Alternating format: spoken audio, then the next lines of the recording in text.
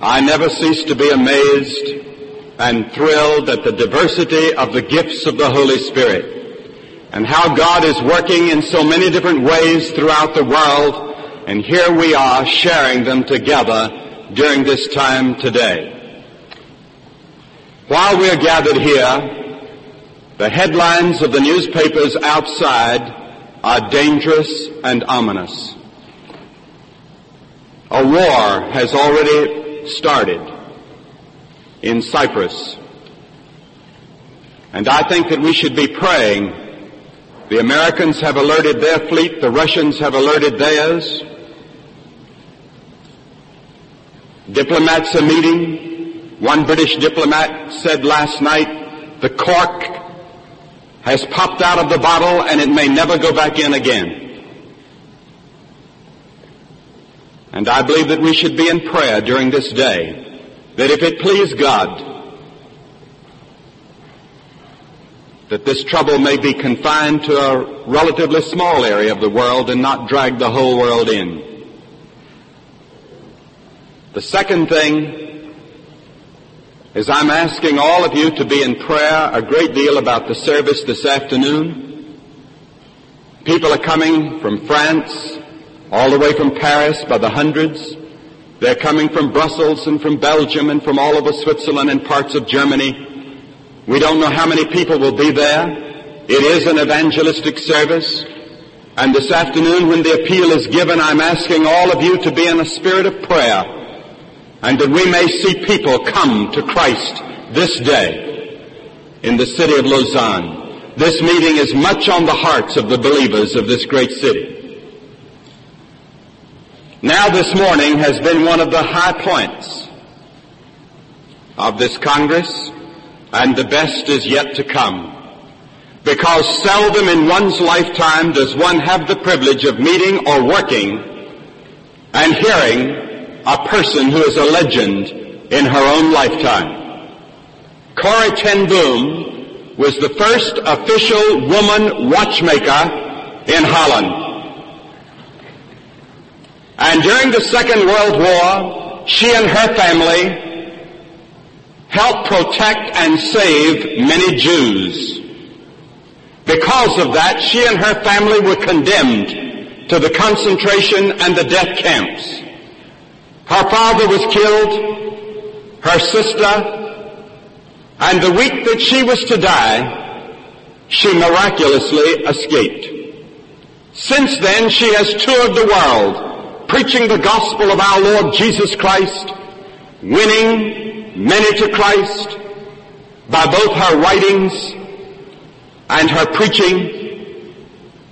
And now a motion picture has been made on her life that we think is the finest religious motion picture ever made and will be in contention, we believe, for an Academy Award this coming year. It will be released early next year. It's called The Hiding Place. And many of you are going to want to see that in many languages. But Corrie ten Boom, there's a new book about her and by her called A Tramp for God. And I want to introduce her today as one of the great women that it's been my privilege to meet in secular or religious life. But I want to introduce her as what she fondly likes to be known as a tramp for God. Corrie ten Boom of Holland.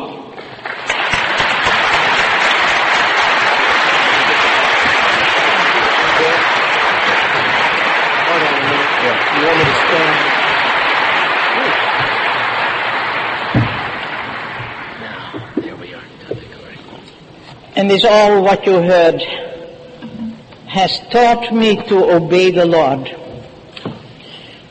In the Bible we read in Colossians 1:11, as you live this new life with Jesus Christ, we pray that you will be strengthened from God's boundless resources, so that you will find yourselves able to pass through any experience and endure it with courage.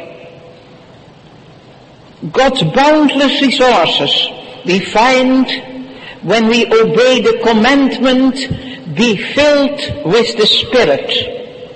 This is not a suggestion. The Bible has no suggestions, only commandments. And this is the most happy commandment of the whole Bible. When the Lord told us to witness and make to disciples over the whole world, He promised, you will receive power after the Holy Spirit has come upon you. To me, a little story of a bird, a woodpecker, has helped me in this. That woodpecker picked with his beak against the stem of a tree like they are used to do. But the very moment the lightning struck the tree and destroyed it, and the woodpecker flew away and said, I didn't know that there was so much power in my beak.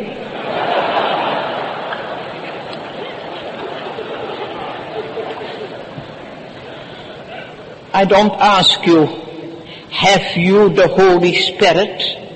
But has the Holy Spirit you? When I was a little girl, I remembered that my father, that I had to talk with my father, and I said, Daddy, I will never be strong enough to be a real witness and a martyr for Jesus. And Father said, when you go to travel, when do I give you the train ticket or the money for it? 3 weeks before, I said, no, Daddy, the day that I go to travel. And Father said, that is what God does. You don't need to have the power to be a sufferer for Jesus at this moment. But a moment that you have the great honor to be a martyr for Jesus, the Lord will give you everything. And I have experienced we have not a spirit of fear, but of power, of love, and a sound mind. And the Holy Spirit is there always to do the job, to make us ready.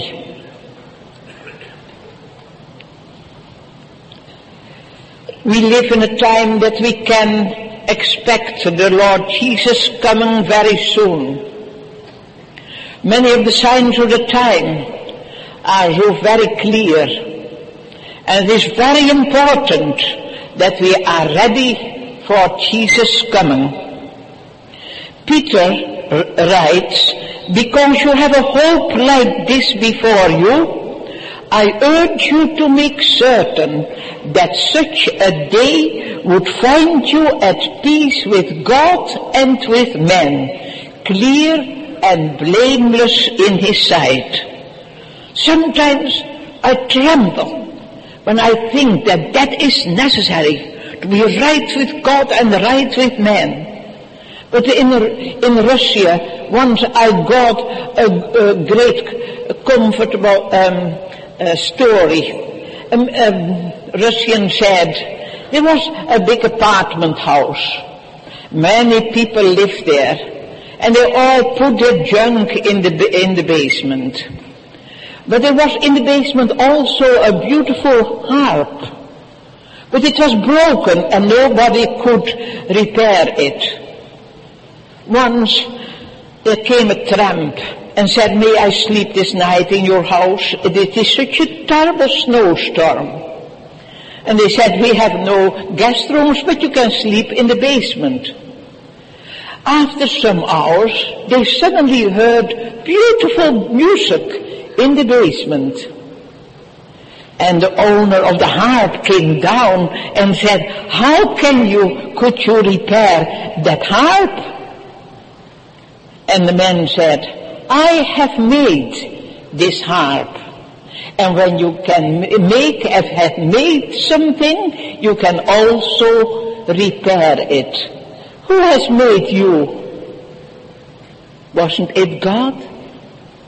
Wasn't it that nothing has been made without Jesus? Do you think He is able to make you good and blameless and right with God and men? so that you will be ready for Jesus' coming? He is able, and he will do it. For it is written that Paul prayed, may the God of peace make you holy through and through. May you be kept in spirit, soul, and body in spotless integrity until the coming of the Lord Jesus Christ. Is that possible? In spotless integrity? You and I? Yes. For the rest of the text is, he who calls you is utterly faithful, and he will finish what he has set out to do. The Holy Spirit shows us many things, as it were, from God's point of view. The Holy Spirit gives you the wisdom to cast your burdens on the Lord, because he gives us spiritual insight and understanding. I was in Vietnam, and I was there not a thermometer, but a thermostat. Do you know what I mean? The thermometer goes with the heat and the cold up and down. A thermostat brings a cold room immediately in contact with the source of heat, and so restores the temperature. I carried the load of suffering that I saw in the hospitals, in the tribes, in the front line. And the Holy Spirit showed me that I had to cast my burden on the Lord. We are not called to be burden bearers, but cross bearers and fruit bearers. So I could be used as an open channel of streams of living water. In my work to bring the gospel in many places, I sometimes feel weak and old, not adequate to speak in so many different meetings. But I trust what we heard today again and again, you shall receive power after the Holy Spirit has come upon you. The Holy Spirit gives power, and we can never expect too much from him. He points to the cross, where Jesus finished all for our redemption, and obedience and surrender is the answer. I was comforted by a story told in New Zealand. A little boy went with his father over a bridge. It was a very small bridge, and he was scared and said, "Daddy, I'm afraid. Do you see this water underneath us?" And the father said, "Boy, give me your hand." Then he was not afraid any longer, but in the evening he had to go again over the bridge, and now it was pitch dark. He said, "Daddy, I'm more scared than this morning."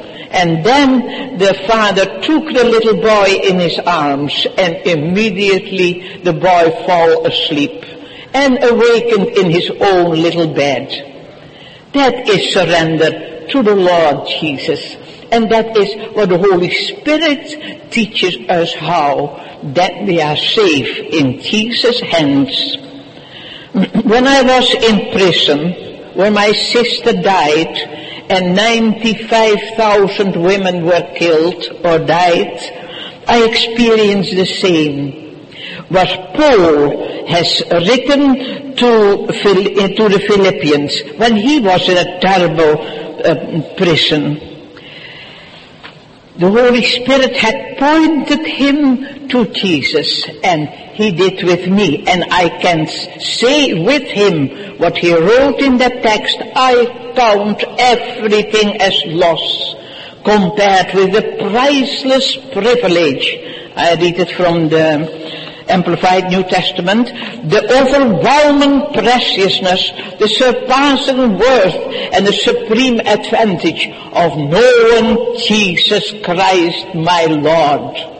and of progressively, more intimately getting acquainted with Him. That happened when I was in that terrible prison. That can happen with you when you let the Holy Spirit turn your eyes more and more to the Lord Jesus, even when we are perhaps entering now a time of very great darkness and suffering over the world. The world is very sick, is very ill. Who is it that overcomes the world? He who believes that Jesus is the Son of God. And I am sure that all of us believe that Jesus is the Son of God. That means that you and I, that we all have to overcome a world. And that is hope for the world. The best is yet to be. Jesus is coming, and He has said, I will make everything new. And that this world, yes, this sick, ill, the world will be covered with the knowledge of God, like the waters cover the bottom of the sea. What a joy to know from the Word of God that God has no problems, only plans. There's never a panic in heaven. And we have to be right with God, and we know it. That is because of the finished work of Jesus at the cross. And we have to be right with men also because of Jesus' presence. The love of God He will bring into our heart through the Holy Spirit who is given to us. Romans 5:5. I love the Germans. There's not a country where I work with such a great joy. And my greatest friends live in that country. But sometimes I find people who have been cruel to me in the concentration camp. Once I saw a lady in the meeting, and suddenly I saw that woman was the nurse who was so cruel to my dying sister. And there came hatred and bitterness in my heart. But when I felt that there was hatred and bitterness in my heart, I knew I have not forgiven her. And I know, and you know, that Jesus has said, you can read it in Matthew 5, if you do not forgive those who have sinned against you, my heavenly Father will not forgive you your sins. But I said, oh Lord, I cannot, I'm not able. And suddenly I saw it. I cashed the check of Romans 5:5. I said, thank you, Lord Jesus, that you have brought into my heart God's love through the Holy Spirit who is given to me. And thank you, Father, that your love in me is stronger than my bitterness and hatred. And I could go to that nurse and I could shake hands with her. And I had the joy to be used by the Lord to bring her to a decision for the Lord Jesus. What a joy.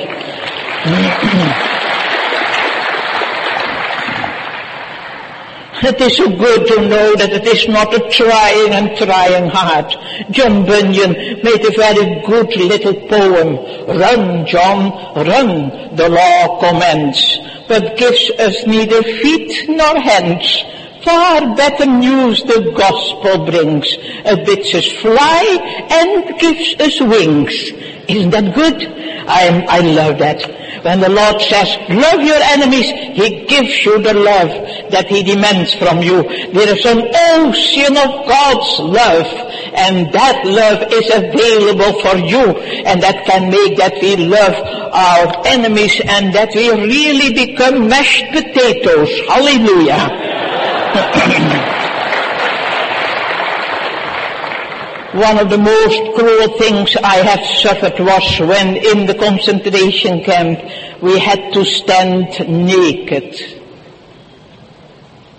They stripped us of all our clothing. And I said to Betsy, my sister, I cannot bear this. This is so terrible. But it was suddenly as if I saw Jesus at the cross. It was the Holy Spirit who turned my eyes to Jesus. And the Bible tells that they hanged there naked. They stripped him of all his garments. And he hung there for me. And by my suffering, I could understand the fraction of the suffering of Jesus. And it made me so happy, so thankful that I could bear my suffering. Love so amazing, so divine, demands my life, my soul, my all. The Holy Spirit will turn your eyes to Jesus, whatever happens. And then we are ready. We are even willing and we are able to suffer. And Carmichael has written, we have a scarred captain, should not we have scars? Under his mighty banners we are going to the wars. Lest we forget, Lord, when we meet, show us your hands and feet. And may the love, mercy and power of Jesus Christ be multiplied to you during this time of titanic spiritual warfare.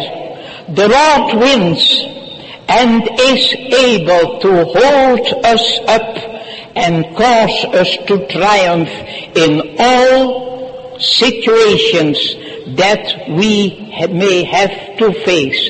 Hallelujah. Jesus was victor, he is victor, and he will be victor. Amen.